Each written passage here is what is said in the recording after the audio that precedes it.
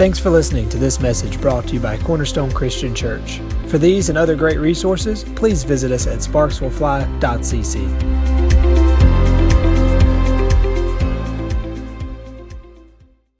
Amen. You may be seated right there. I'm gonna and grab your Bibles. We're gonna go to Matthew chapter 16. So, how many is excited to get in the Word of the Lord? I got a lot to go over this morning, and so I want you to help me. We got about I won't be no more than what needed, but I got a lot of information, and I know that I'm probably not going to be able to drop all of it today. Okay, I'm fully aware of that. Also, Catherine, I want to say just a real big thank you for everything for last Sunday. It was really amazing. I enjoyed the video, the meal, and everything. And thank you so much for the gifts. Amen. So let's get right here in Matthew chapter 16. Matthew chapter 16.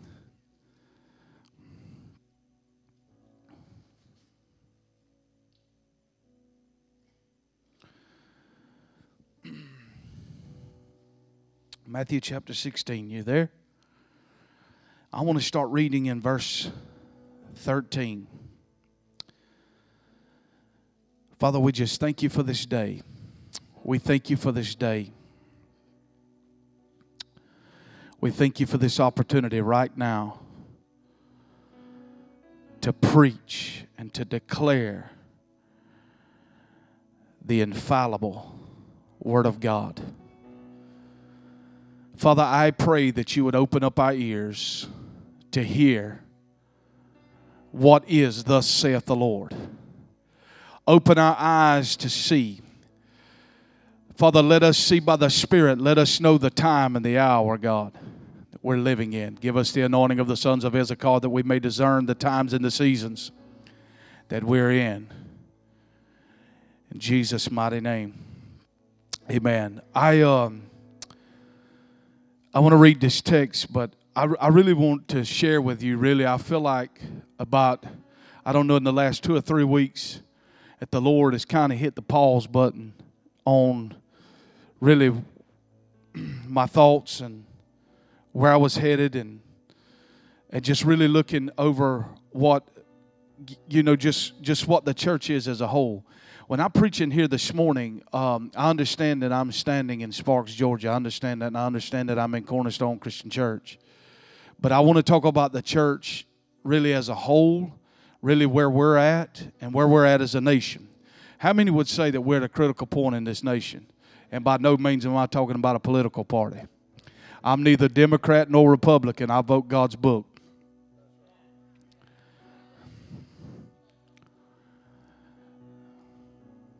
And I promise you, I probably got some things that's going to offend some people, but that's all. I'm not in here to look to offend anyone. I'm just saying that some kind of way in America, we got to get the pulpit back in the church. Hello. The issues that we're trying to get Washington, D.C. to correct lie at the foot of the church. And history will be shaped by our prayer life, either how much we pray or the lack thereof we pray. It is shaped by that. And see, I did say we're a blessed people, and I believe that, but I'm going to tell you something. You own the ether if you believe you're sitting in a blessed nation. The signs of a blessed nation, it is a lender, not a borrower. We have become a borrower. We're no longer a blessed nation. If you go to Walmart and you buy an article of clothing, the tag will tell you everything. Faded glory. We are fading faster than you and I. Than the twinkling of an eye, we are fading clean off the map. Meanwhile, the church in America has Sunday after Sunday, a Sunday school, pulpit puppeteers. Come on, somebody, I came to preach. And we worried about our latest book sales instead of reaching the heart of humanity and preaching the uncompromised gospel of the Lord Jesus Christ. Boy, I feel the Holy Ghost in here. You say, well, preaching like this don't raise a church. No, but it raises people. And if we got sermons that's born in the head, we'll reach the head of humanity. But if we get sermons that are born in the womb of a man, we'll reach the tomb of man. Are you with me? So I come out the gate kind of hard. So everybody just cut off the podcast right there. We can't bear to hear that. All right, so let's look at some things, okay? You know that I'm half ready right there just with my opening statement. All right, you ready? All right. And as I say, if you get through before I do, you can leave out the back door. You by no means offend me, okay? Listen to this. In Matthew 16, this is Jesus right here. It says, when Jesus came to the region of Caesarea Philippi, he asked his disciples, saying, whom do men say that I, the Son of Man, am? So they said, some say John the Baptist, some Elijah, and others Jeremiah, or one of the prophets. He said to them, but who do you say that I am? And Simon Peter answered and said, you are the Christ, the Son of the living God. And Jesus answered and said to him, blessed are you, Simon Bar-Jonah, for flesh and blood has not revealed this to you, but my Father who is in heaven. And I say to you that you are Peter, and on this rock I will build my church, and the gates of Hades shall not prevail against it. And I will give you the keys to the kingdom of heaven, and whatever you bind on earth will be bound in heaven, and whatever you loose on earth, it will be loosed in heaven. Now, let me hold this translation you have here. I want to read these same verses of Scripture out of the Message translation, because this is going to give us a clear understanding of what we're going to talk about this morning. I'm reading out of the Message translation. If you don't have it, get it. It's amazing.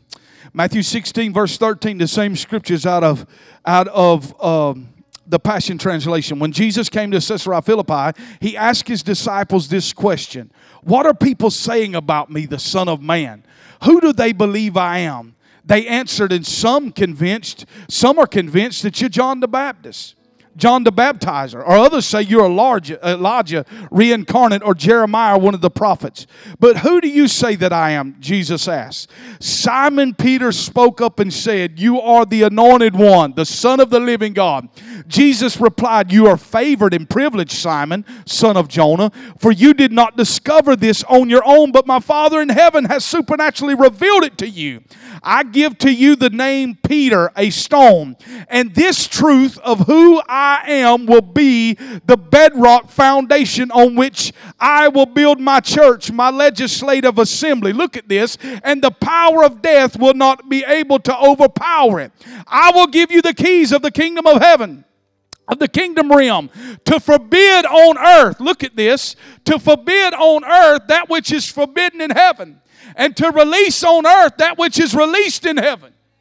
My God, this is some powerful scriptures. Did y'all just not read what I read? Listen to this. In this truth as I'll be the bedrock foundation of which I will build my church. What? My legislative assembly, and the power of death will not be able to overpower it. And I will give you the keys of the kingdom of realm to forbid on earth that which is forbidden in heaven, and to release on earth which is released in heaven.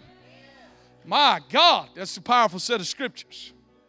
Now, let's set this up. Now, Jesus, if you take the account in Mark chapter 8, I believe is where it's found. Jesus actually goes on a 30-mile journey, round trip. Now, let's keep in mind that Jesus didn't have a bus, he didn't have a van, and he didn't have a car. So they're on foot, donkey, camel, whatever they're going by, transportation-wise. And he goes 30 miles outside of his way to the place called Caesarea Philippi. Caesarea Philippi laid at the foothills of Mount Hebron. And it looked on the outside of a great place. Looked like it was a good place to lodge. But on the inside was a very different place called Caesarea Philippi. The rabbis knew how wicked this city was. It was more wicked than the Samaritan cities where Jesus forbade. Remember in Matthew 10 where he sends them out, he says, don't go to any city of Samaria. You remember this? Y'all with me? And so now Jesus is about to go to a city far more wicked than Samaria. And he takes his disciples to Caesarea Philippi. Now, many times in the Bible when Jesus is doing something, it doesn't give us the location or it doesn't give us the coordinates of where he's at. But in this particular text, Matthew gives us the exact locale of where they're hanging out. They're in Caesarea Philippi. And Jesus is looking at his disciples. Listen to me. He was at a crossroads with the men who was following, whom he called out, the 12. Are you with me now? This is a lot of uneducated, blue collar, if you will. You with me now? Fishermen, tax collectors, only a couple educated, like Luke was a physician. And these are the road dogs, or the men that Jesus has with him, called his disciples, whom he would later call them apostles. This is his crew. He's about to give an illustrated message. How many knows this? You can hear a man preach, but if you can see it and hear it, you take way more away. He's about to give an illustrated sermon of what is a foundational stone that they must have to go to the next level in their relationship and in their identity and what their purpose is on the earth. Y'all stand with me.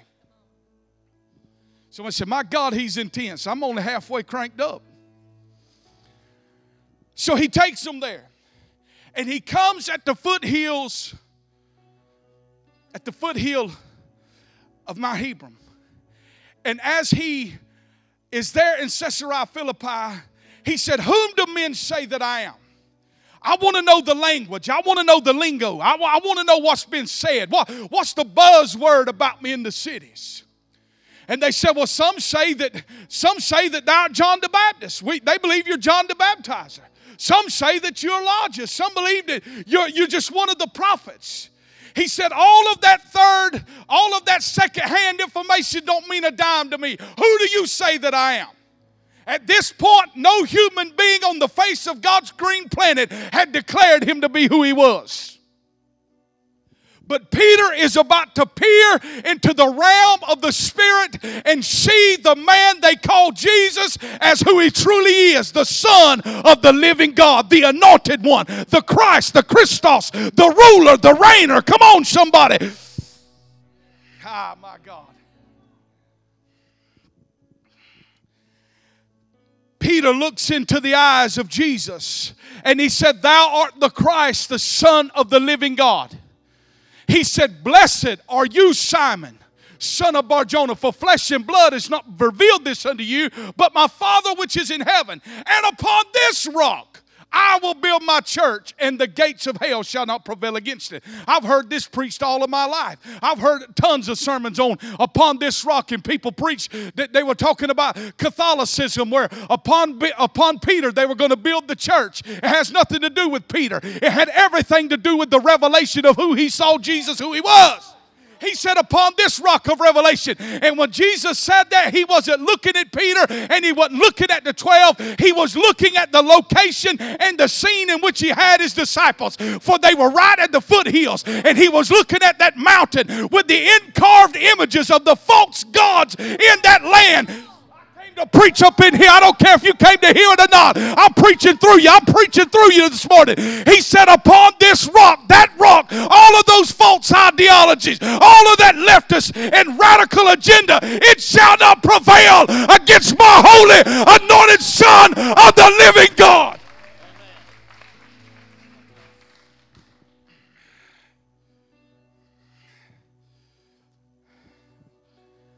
I've heard it said, I've quoted it myself in ignorance. I heard it said that man was created to worship God. How many believe that man was created to worship God and to spend eternity worshiping God? Raise your hand if you believe that. Raise your hand. If that's man's, how many believe in this room man's chief existence is to worship God? That's the problem we have. That's not what the Bible says. God never needed a man to worship him. He had all the beings to worship him. You got to go back to the beginning. I'm not trying to be a smarty pants here, but I'm trying to correct some views that we got in the church. This is how evil is prevailing all in our society. Leonard Ravenhill wrote about it years ago. He said men are hunting mice while lions are devouring our children in the streets. I can tell you that's happening right here in your streets of America. Lions are snatching our kids out left and right. Meanwhile, we in here singing Kumbaya, come Lord, pray for revival. And nothing is happening in the church in America.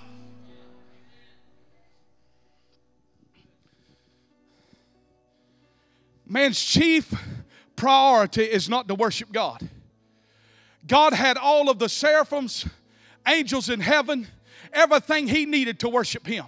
If we go back to the beginning, God said in Genesis chapter 2, that we know in Genesis 1 that He created male and what? Female, all in one being when He created them.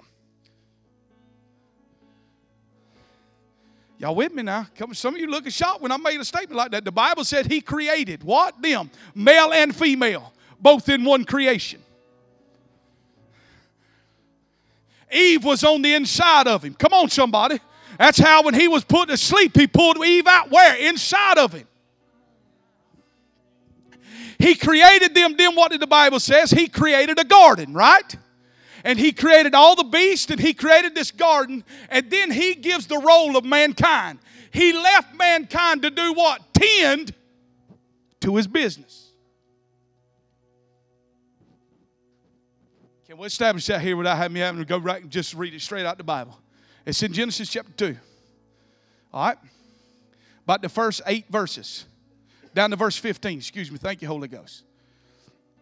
So He creates mankind to what? Rule and reign over His business.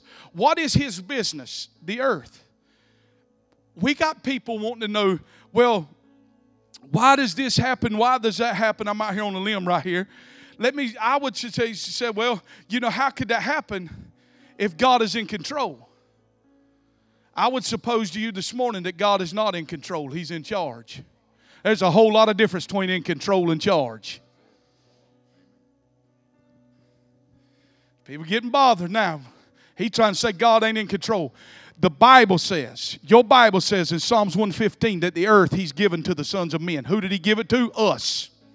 To what? Rule and reign over the earth. Look at what we've done with it.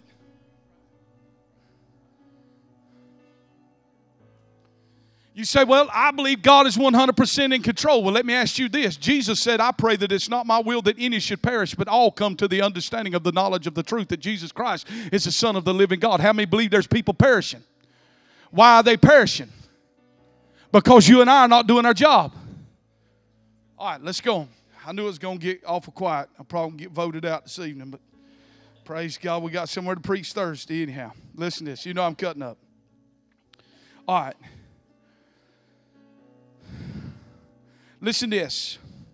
Who am I? Who am I as a Christian? First of all, we have got to, let me just look at this. When man gets a small glimpse into the total rulership of Christ, he stands at a new threshold for understanding His own purpose on the earth. Christ not only possesses all authority, but He also bestows it. All right, now, listen to what Jesus said in verse 18. I will build my church. Now, we are doing a lot of building of what we call the church. But let me tell you something. How many believe that Jesus died for what we see right here? If you believe that, you believe it. Our role of church, and one of the things, listen to me. I'm not trying to be a smarty pants here. I'm trying to help us. I'm trying to help myself, and I'm trying to help you.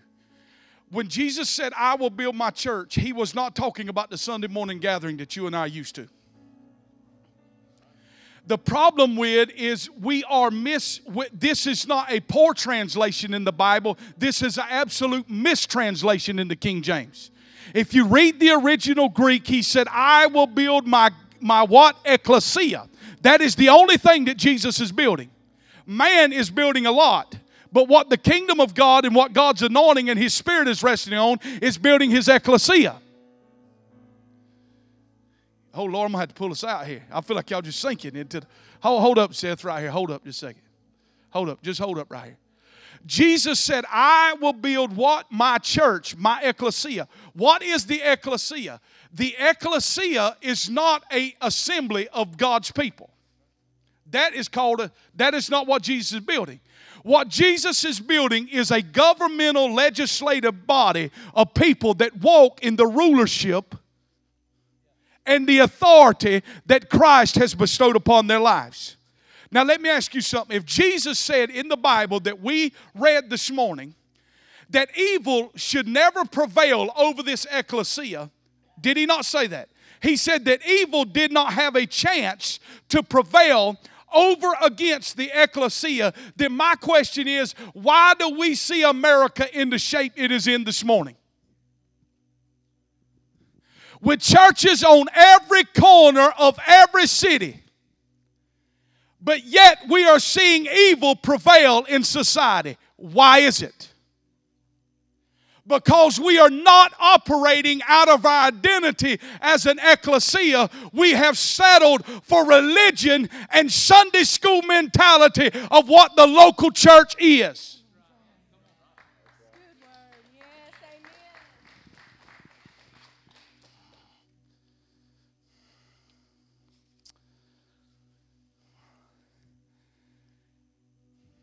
The ecclesia is a threat to every corrupt government, drug lord dealer, rebellious king, and every other part of wickedness in society. The ecclesia is equipped with the weapons that God has left us to do with.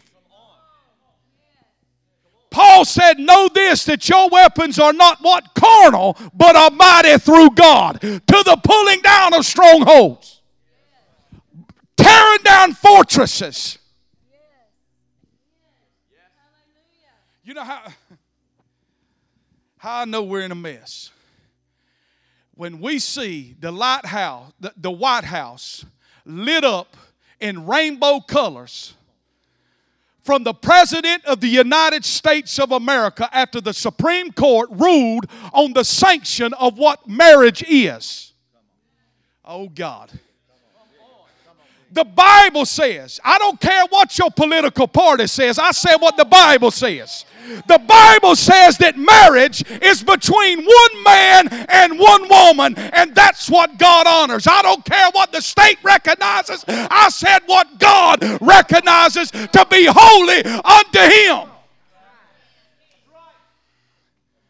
So where was the pulpit? We were still singing our latest, greatest worship songs, and nothing was happening, and there was nobody perturbed by what just took place.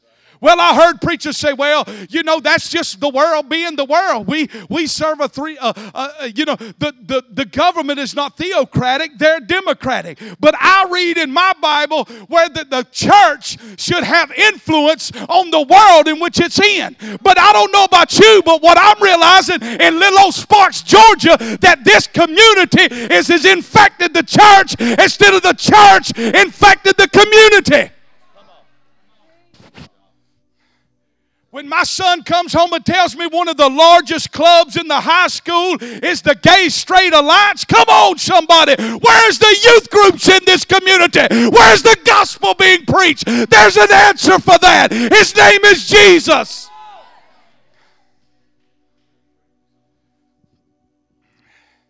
We don't hear this. We don't hear this. You know why? Because this doesn't promote book sales. This doesn't promote doors being opening for you. This doesn't promote you to get called to come run revival. Now let's look at this.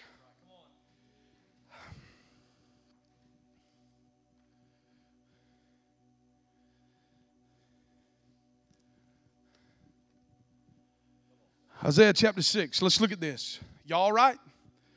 Somebody pray for me. Someone said, my God, we got to pray for this man. All right.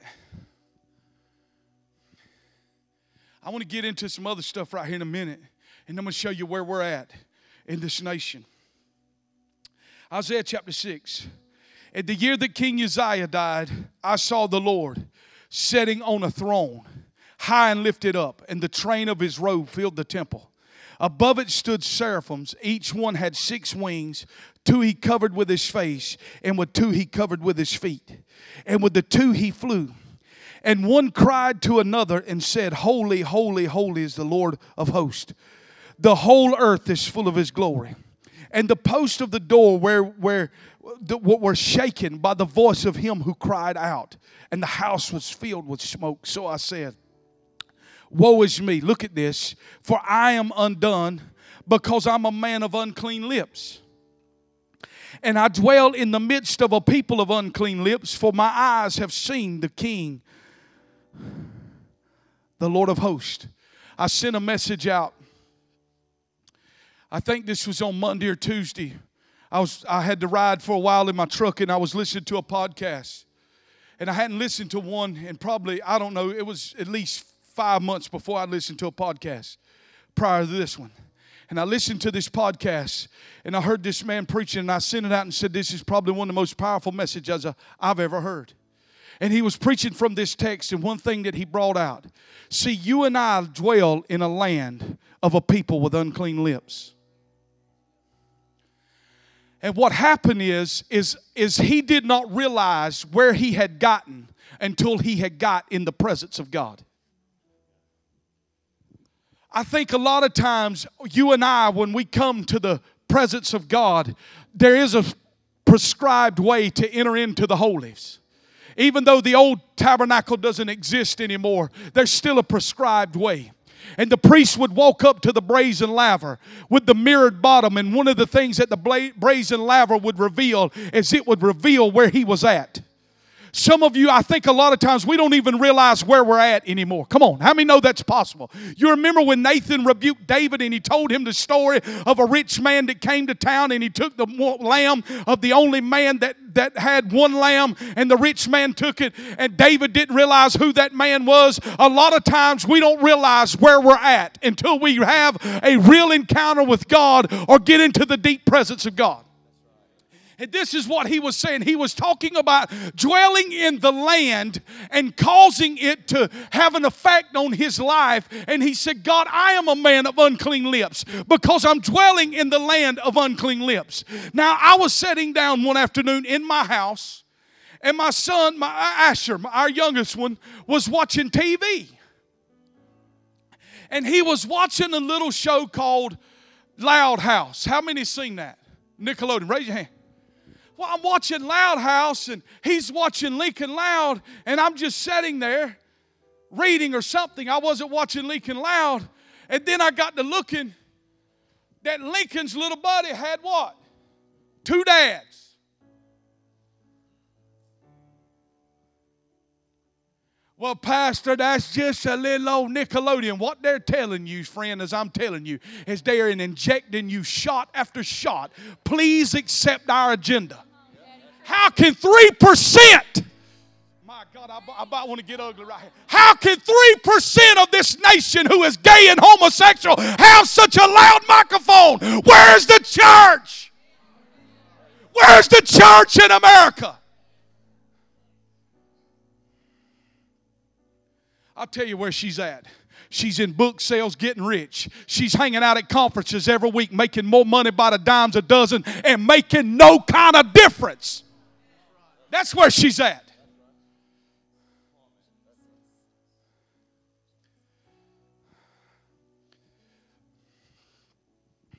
Here's what I do know. Before heaven, I'll be judged. I'll stand before God as his shepherd and say, son, did you tell the people? Did you tell the people? Did you tell the people? Did you tell? We got preachers that won't even preach on tithing and wonder why the people stay broke. Why don't you preach God's standard of giving and break poverty off of your people? When you pull away the design that God created for marriage, you have destroyed that model. And you have unleashed hell on the society in which you have done. On the abortion issue in the church, most men will never tackle that issue.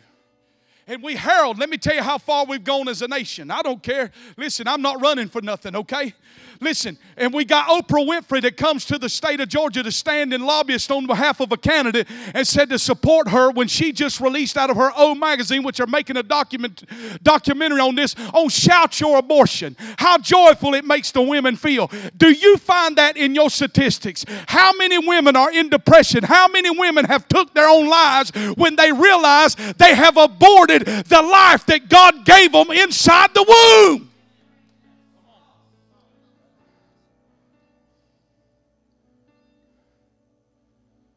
You say, well, this is where the church is afraid to jump on the political issues because we're afraid we'll lose our 501c tax status.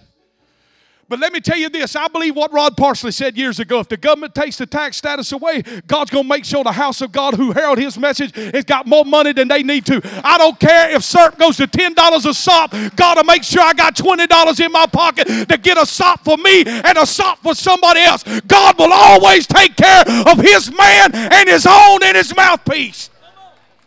I don't care if you're living in a brook like Elijah laid up by the river brook. He'll cause that raven to swoop down in Jezebel's house and snatch that steak up and bring it down there half rare like you like it and be able to eat it. God will provide for his people.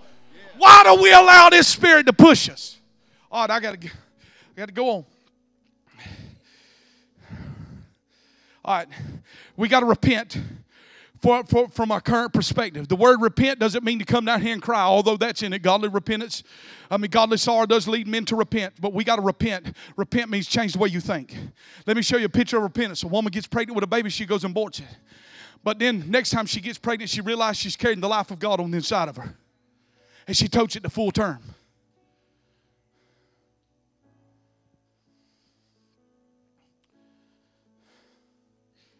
All right. Listen to this. Church growth. This is church growth in America. Listen to this. In the year 2000, there was 600 mega churches in this nation. 600, what is determined mega churches? Thousands gather. 600 in this nation. In 2000.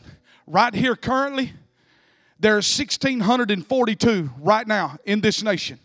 But yet church attendance has fallen from 41% to 36% over that time frame, which gives a false reality of how much the kingdom is growing in this nation. You just heard Parsley preach in this church that Christianity is not the number one religion in this country anymore. It is Muslim. But yet Jesus said, I just want to shock the hound out of us right here. I was listening to a message from years ago by Benny Hinn, and he said this powerful statement. He said the church believes there's power in prayer, and this is what he said: there's absolutely no power in prayer. Look at you. Your face is just like mine. Well, I said, what did he say? I backed it up. He said there's absolutely no power in prayer. If that was the case, we would see massive revival where the Jews are wailing at the wall. Muslims pray every day, drop the carpet in the convenience store and go to pray where you don't interrupt them while they burn their incense. There's absolutely no power in that. Where the power lies is in the Spirit of the living Christ. This is the same way with the Word of God. The letter killeth, but the Spirit gives life. What makes that word infallible, irreproofible, what makes it stand the test of time is it's the Word married to the Spirit. You with me? All right. So what gives us this false reality is because mega churches is moving, but church attendance is falling down. And the median size of churches in America is 70 people. Now let's look at this verse of scripture right here. Y'all all right? Look at your neighbor and say, I'm all right. I'm going to make it. I'm going to live. Praise God.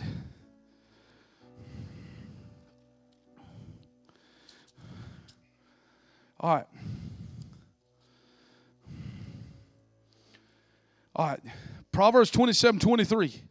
Be diligent to know the state of your flocks. Look at this. This is to the shepherds. This is God's people. This is also your business leader, whatever you at, the head of your household. You better be diligently to your children. You better watch over them. Know what's going on. Come on, somebody. Know what's going on. There's a lion waiting right now outside the door. Just go to sleep at the wheel and see what happens. You better be intentional with everything you do. I told Grant, I said, every week I'm going to go through your phone. I said, first of all, it ain't your phone, it's my phone. I believe I paid a bill. You said, my God, what kind of parent? I'm a father. My job is to train and equip and get up in your life. You don't got a room in my house, I'll lend you a room in my house. Steward it well. Hello? This is old school mentality, but I'm telling you something. You say,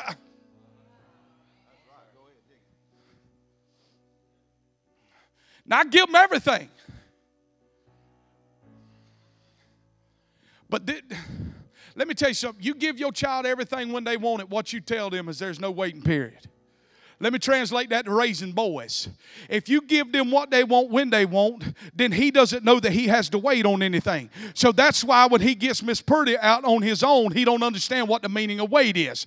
But if as a dad you make him wait and earn something, come on somebody, he knows that there's a time period. Huh?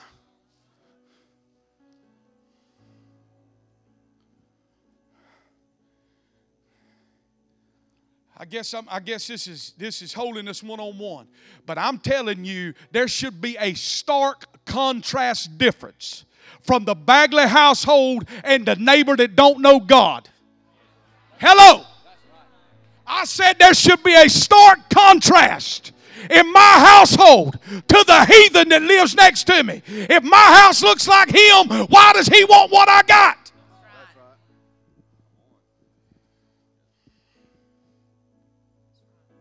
I don't have social media, but I get on there from time to time. And I'll tell you this, as a shepherd of this house, I'm blown away what some of you put on Facebook. That tells me you're not in the Word of God. You're not in the presence of God. Or you wouldn't post that. Man, it's quiet up in here. Dusty, get my keys, get the truck running.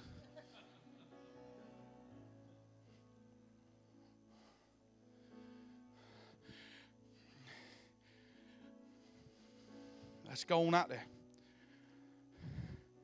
When I sit there and there's a liquor bottle in the background,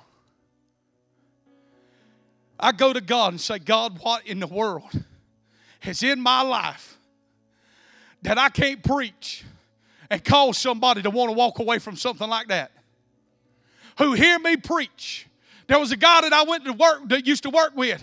He told me this. He said, I've been going to church for 2 years and ain't gave my life to God. Let me tell you something. That's not an indictment on him. That's an indictment on the preacher that he's listening to preach the gospel. How can we sit in the house of God and hear the word of God preach and there be no conviction? Oh, man. I got to get right here. I got to land this plane. I done hit too many. Catherine's over there nervous as I'll get out. I'm fitting to make it real good. Listen to this. Know the condition of your flocks. Give careful attention to your herds. So if we were looking at the church, where would it be? Where would the condition of the church be? Where are we at? You got to know where you're at to move forward. Where are we at right now? Let me just give you a clue where we're at. I love this headline right here. 90% of pastors agree, but 90% of pastors won't. More than 90% of these theological conservative pastors agree the Bible addresses specific issues facing Christians today, such as abortion, same-sex marriage, gambling, immigration, and so forth. But only 10% are willing to address the issues that they admit that the Bible addresses. You got one party screaming out, you're a racist. If you vote Republican, you're an absolute racist. You vote that because you're a white male. Let me tell you something. The Bible, God does not address, He does not address race, color, ethnicity. He calls us the human race. We just happen to be black, yellow, red, and white. If you see color, you're bound with a political spirit and you are racist.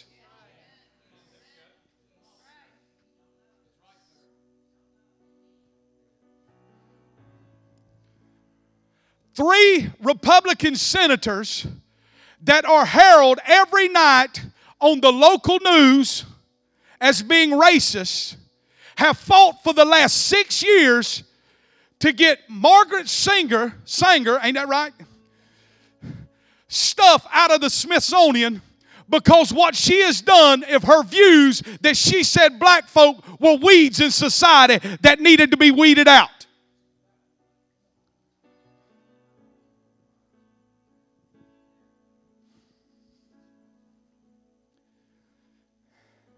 So 90% believe that the Bible addresses this. Here's what God addresses. He addresses His people the godly and the ungodly. Don't matter skin color.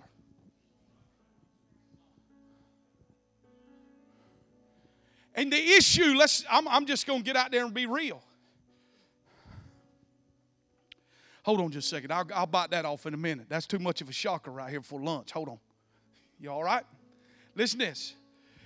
They are concerned about, listen, why we won't preach. We're concerned about being seen as political, not wanting to risk the loss of numbers of people or donations.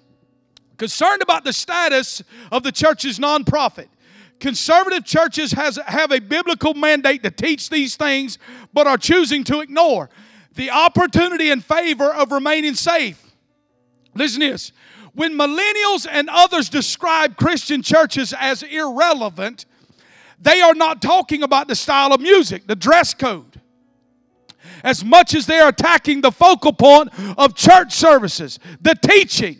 These days, people value their time too highly to invest in hearing lectures on topics that do not intersect with their life in questions and daily struggles. Not to knock us, but what we preach in revival. People got to hear, how do I make it from A to B? The heck with revival. How do I make it from point A to point B? How do I get my kid off of drugs? How do I get my husband from looking at porn every night? How do I make it, preacher?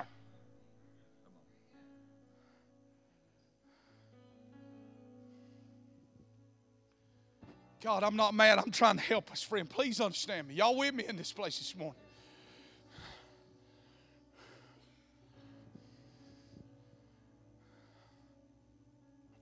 How can I just make it, preacher? You know what I know? Because the last two services I've stood in here and worship, you know what the main thing I heard? Hope. We just got to have hope. How many say I just need some hope right here this morning? Raise your hand. Stick your hand up if you just need hope right here. Come on, hold your hand up high. Just see, God's for us. He's not against me. See, what you and I have, as we now have been thrust in this battle because it's our watch. It's our watch, Miss Katie. This is our watch. This is the period we're called into the game. I can't help that the offense before me fumbled. I fumbled 100 times. But you and I are where we're at now. We cannot afford to fumble the ball, or we're going to lose this nation. I don't even have 20 people in this room, I believe, that agree with that statement I just said. If we fumble the ball this time, we will lose this nation. Your sons and daughters are going to be wearing little Chinese garments because that's who's going to own this nation. We're looking at the TV and one of them China's looking at us every day talking about them poor little Americans right there. We own everything they got.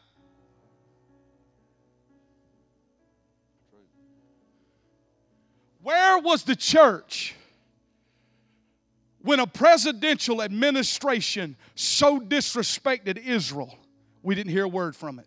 But yet God says, you bless this people and I'll bless you. You curse them and I'll curse you.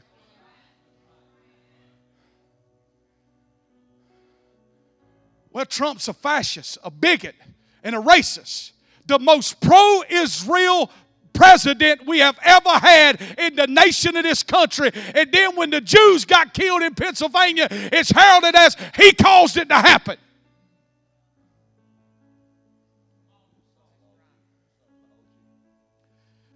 Boy, I'm going to have a one-of-a-kind message on Sunday morning. Listen to this. At least 70% of Congress and theological conservative churches say there are 14 different topics they want their pastors to address. This was George Barna Research Company said this. This is what they want to hear their preachers say. 91% says something on abortion. Just educate us. Religious persecution and liberty. Poverty. Personal duty. Church role. Government role. Cultural restoration. Sexual identity and same-sex marriage, 82%. Israel, 80%. Christian heritage of America, 79%. The proper role of government, 76%. Self-governance, 76%. The church in politics, 73%. Islam, 72%. The media, 70%. Senior citizens and the end-of-life issues, 70%. Listen to this. Despite the extremely high desire of parishioners to hear about these issues from the pulpit, only 6% of pastors address as many as 6 of those topics. And only a half address the 2 easiest ones of abortion and same-sex marriage. Furthermore, the number of pastors addressing these topics has fallen by half since 2014. The Bible-believing church is rapidly growing silent about the culture and the relevancy of God's word to it. Now, let me ask you something. What are you going to do? Because this is where we're headed, right here. We could be there in the next 4 years by the outcome of this governor's race. What are you going to do when your child comes home from elementary school and they hand you the manual and the pamphlet that says how you accept homosexuality and homosexual marriage? Hello. Because we're not living in California, we're living in Georgia, we think that none of these issues even matter. Do you know that in the state of California, there's legislation right now that me as a pastor, if a woman comes into my office to receive counsel, and I counsel her and I said that God, you do not have to choose to be a homosexual. If I give her counsel, I can be arrested because I told her that she was not what she thought she was. If you would have told my grandfather we'd have been dealing with the issues that we're dealing with today, he would have laughed you to scorn. Just as much as he would have told him you'd have paid $2 for a bottle of water in this grocery store, he would laugh in your face. But yet it is upon us.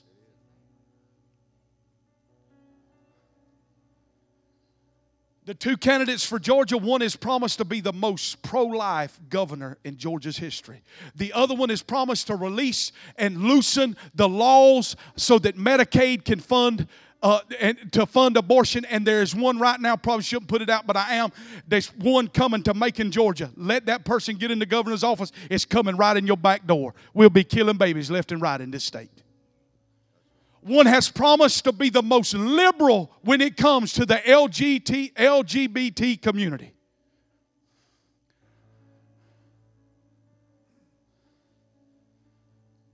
Meanwhile, oh, we love you, Lord. Oh, let revival come. Oh, let revival come, God. Oh, let revival come. Meanwhile, we further down the track till somebody screams out and says, my God, where are we? Meanwhile, we got dads asleep. I'm not beating us up. I'm talking about me. Sign me up. I'm the first one. We got dads asleep at the wheel. We get caught up in our children's lives, making them baseball stars, beauty queens, and everything else. And we're neglecting the main foundation, which serve God with all your heart. It don't matter how many accolades he gets on the ball field. If I go and I'm privileged to go to Cooperstown, New York, and here's Hall of Fame speech, it doesn't mean nothing in eternity.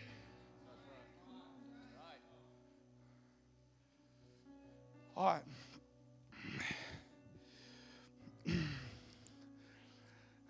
Listen to this. So what is success? What is success, young preacher? What's success, young preacher? I'm fixing to read it to you right here. All right. Success is the top 5 measurements of success in America. Church attendance. How many you running? How many you got? Every year we go to camp meeting. How many you got? How many you running, Daddy? Last I looked, you had about 600 on roll. How many you running? The Falcons is going to run about 45,000 today. But they ain't making a hill of difference.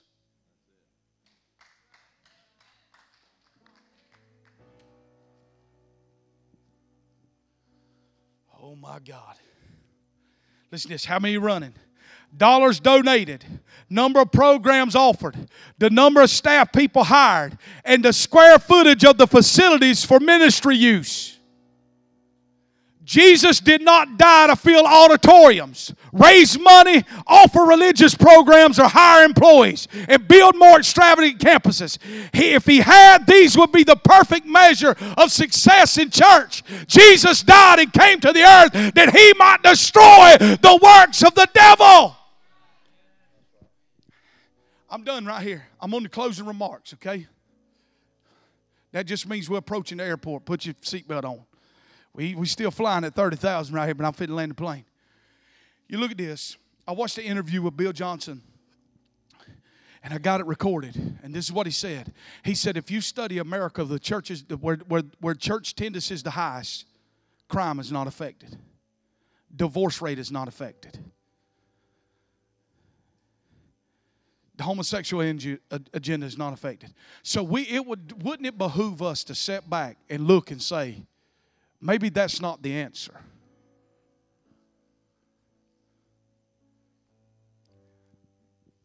You remember, if you're a Georgia fan, when Georgia had the ball on the 1-yard line and it took them 6 plays and they never got in. Wouldn't you just sitting there thinking, wouldn't it behoove him to run a different play?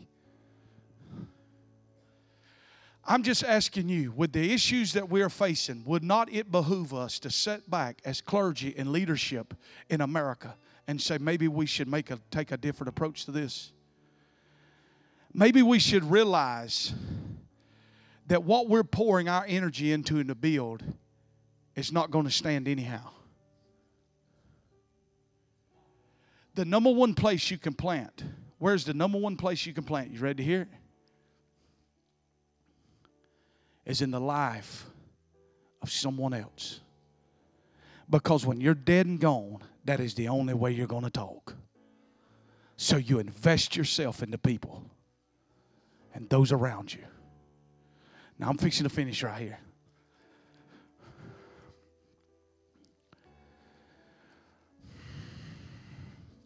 Listen to this. Only 6% of Americans have a major life goal of being a better Christian. Only 2% have a goal of having a better relationship. And only 2% going to heaven. Personal evangelism is dying.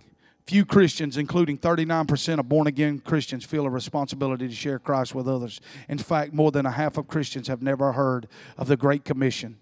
Jesus' direct charge to his followers was to share biblical faith and teachings with others. Consequently, 45% of adults were born again in 2006. Today, that number has plummeted to 31%. And the younger the generation, the lower the percentage who have a personal relationship with Jesus. The basic theological beliefs of America's born-again Christians are particularly troubling. Half believe Jesus sinned while he was on earth. Listen to this. Half of Christians believe Jesus sinned while he was on earth. More than half believe the Bible does not contain absolute moral truths. 60% believe someone can earn his way to heaven by being good. 62% do not share faith with others. 67% believe people can go to heaven without Jesus. Of course, the Bible teaches the opposite of all of these. I'm done right here. Listen. The classic line used by many pastors for not addressing biblical issues such as protecting unborn life and supporting man-woman marriage is, I just preach Jesus. I just preach Jesus. The implication is, if you preach on biblical truths that apply to the daily, personal, and national life, you are not preaching Jesus. Friend, I'm just telling you this. That as I found as a couple, and I do not know this guy, but I can tell you this. I loved a couple of things, and you can't measure a man by what he writes on the internet or posts a couple of posts. But this is one thing it says.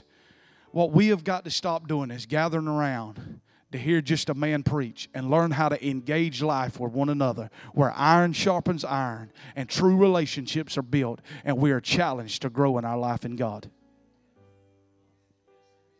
Do we not all agree with that? And so for the next focus of my life for the next year, I'm going to focus on how to go deeper in God and how to deepen and widen my relationships that I have. I want to be known when I leave for having an impact on my society. Do you realize, I want to say this is a low statistic, but 75% of our kids that will go to college, a university such as UGA, University of Florida, or anywhere else like that, over 75% will leave the Christian faith to never return because of the ideologies that your professors are pushing on you every single day. How do you know that? When Catherine was in college, she come home and she said, this is what my professor said today, and I need to know how to defend it. Because they're schooled in undermining what you believe in God. Let me tell you the number one way to let me tell you the number one way to do it right here. When you can't go toe to toe on a religious debate, and Paul found this and at Mars Hill encounter, he realized he couldn't debate with them, the great debaters. And then he stuck with this. He said, I didn't come with men's enticing words. When I get somebody that stumped me, I'll just sit there right here. That's when I say, okay then, let's throw down. You show me what, you demonstrate your God, and I'll demonstrate mine. Bring me somebody demon-possessed, and bring me the sick healed, and let's roll with it. Because yours is still asleep, and he's dead. You with me now? But mine is alive forevermore, and he sits at the right hand of the Father. Church, I'm not coming here to beat us up. If you know me, you know that my main gift is encouragement. But sometimes we got to have crosshairs or a mark painted to realize how far we've gotten off. And we have got to refocus on what our main thing is. Our main thing is to make an impact and a difference in society. We cannot cave into the issues. They're not going to go away. John, do you believe they're going to go away if we go home and just hide in the corner? They're not going away. They're coming at a fast pace. You understand that, right? They're stoked and ready to come at a fast pace. And this millennial generation is unlike any we've ever seen. And we've created them by giving to them, helping them just go live your life, and here's plenty of money to go do it. That's why they run and tearing statues down, beating walls and left and right. That's why they got to have teddy bears to rub on when things don't go their way. I'm not trying to be old school on you, but my daddy didn't put up with that. Time out was how long you got knocked out. My daddy didn't say things to cut up. He told me one time, he said, cut the grass. I cut the front yard and the sides and left the backyard. The following morning when I woke up, I realized when he said cut the grass, that means everything from the highway to the fence post. And we'd eat everything in between. But do that today. Try that parenting model today. Defects come to your house.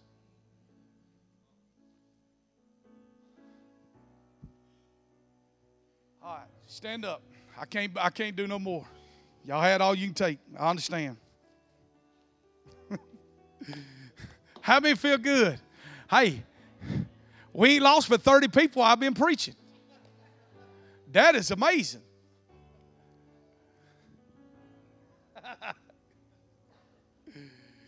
All right. Raise your hands. Let me bless you. Father, I thank you for this people. I thank you, Lord, for this church. I thank you for this great nation. Lord, you planted me in this nation. And Father, I'm so grateful. I love America. I love everything about this nation. Lord, I love this nation. I am proud to be an American. I have been on the foreign soil, and I can say thank God that I was born in this country. I love it, Father. Father, I thank you that you love it, and you love this whole entire globe. And Father, help us to realize that, Father, we are born again, Bible toting, devil dumping, pew jumping, armed and dangerous, mighty women of God in this room. We have a call and we have a purpose. We declare that you are Lord over our schools, over our community, over our state, and over our nation. Father, we declare this morning that you are Lord over our community, our family, our nation, our state. And Lord, I thank you that we will be about the Father's business. I will win those, Lord, that are lost. I will tell of your glorious gospel and your amazing grace to me, Father. Help us to be evangelists in this room. Help us, God.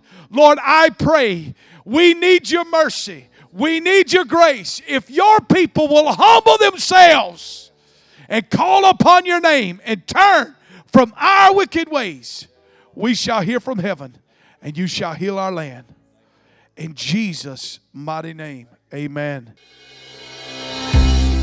Thanks for listening to this message. For more exciting content, visit our website at sparkswillfly.cc and connect with us on social media.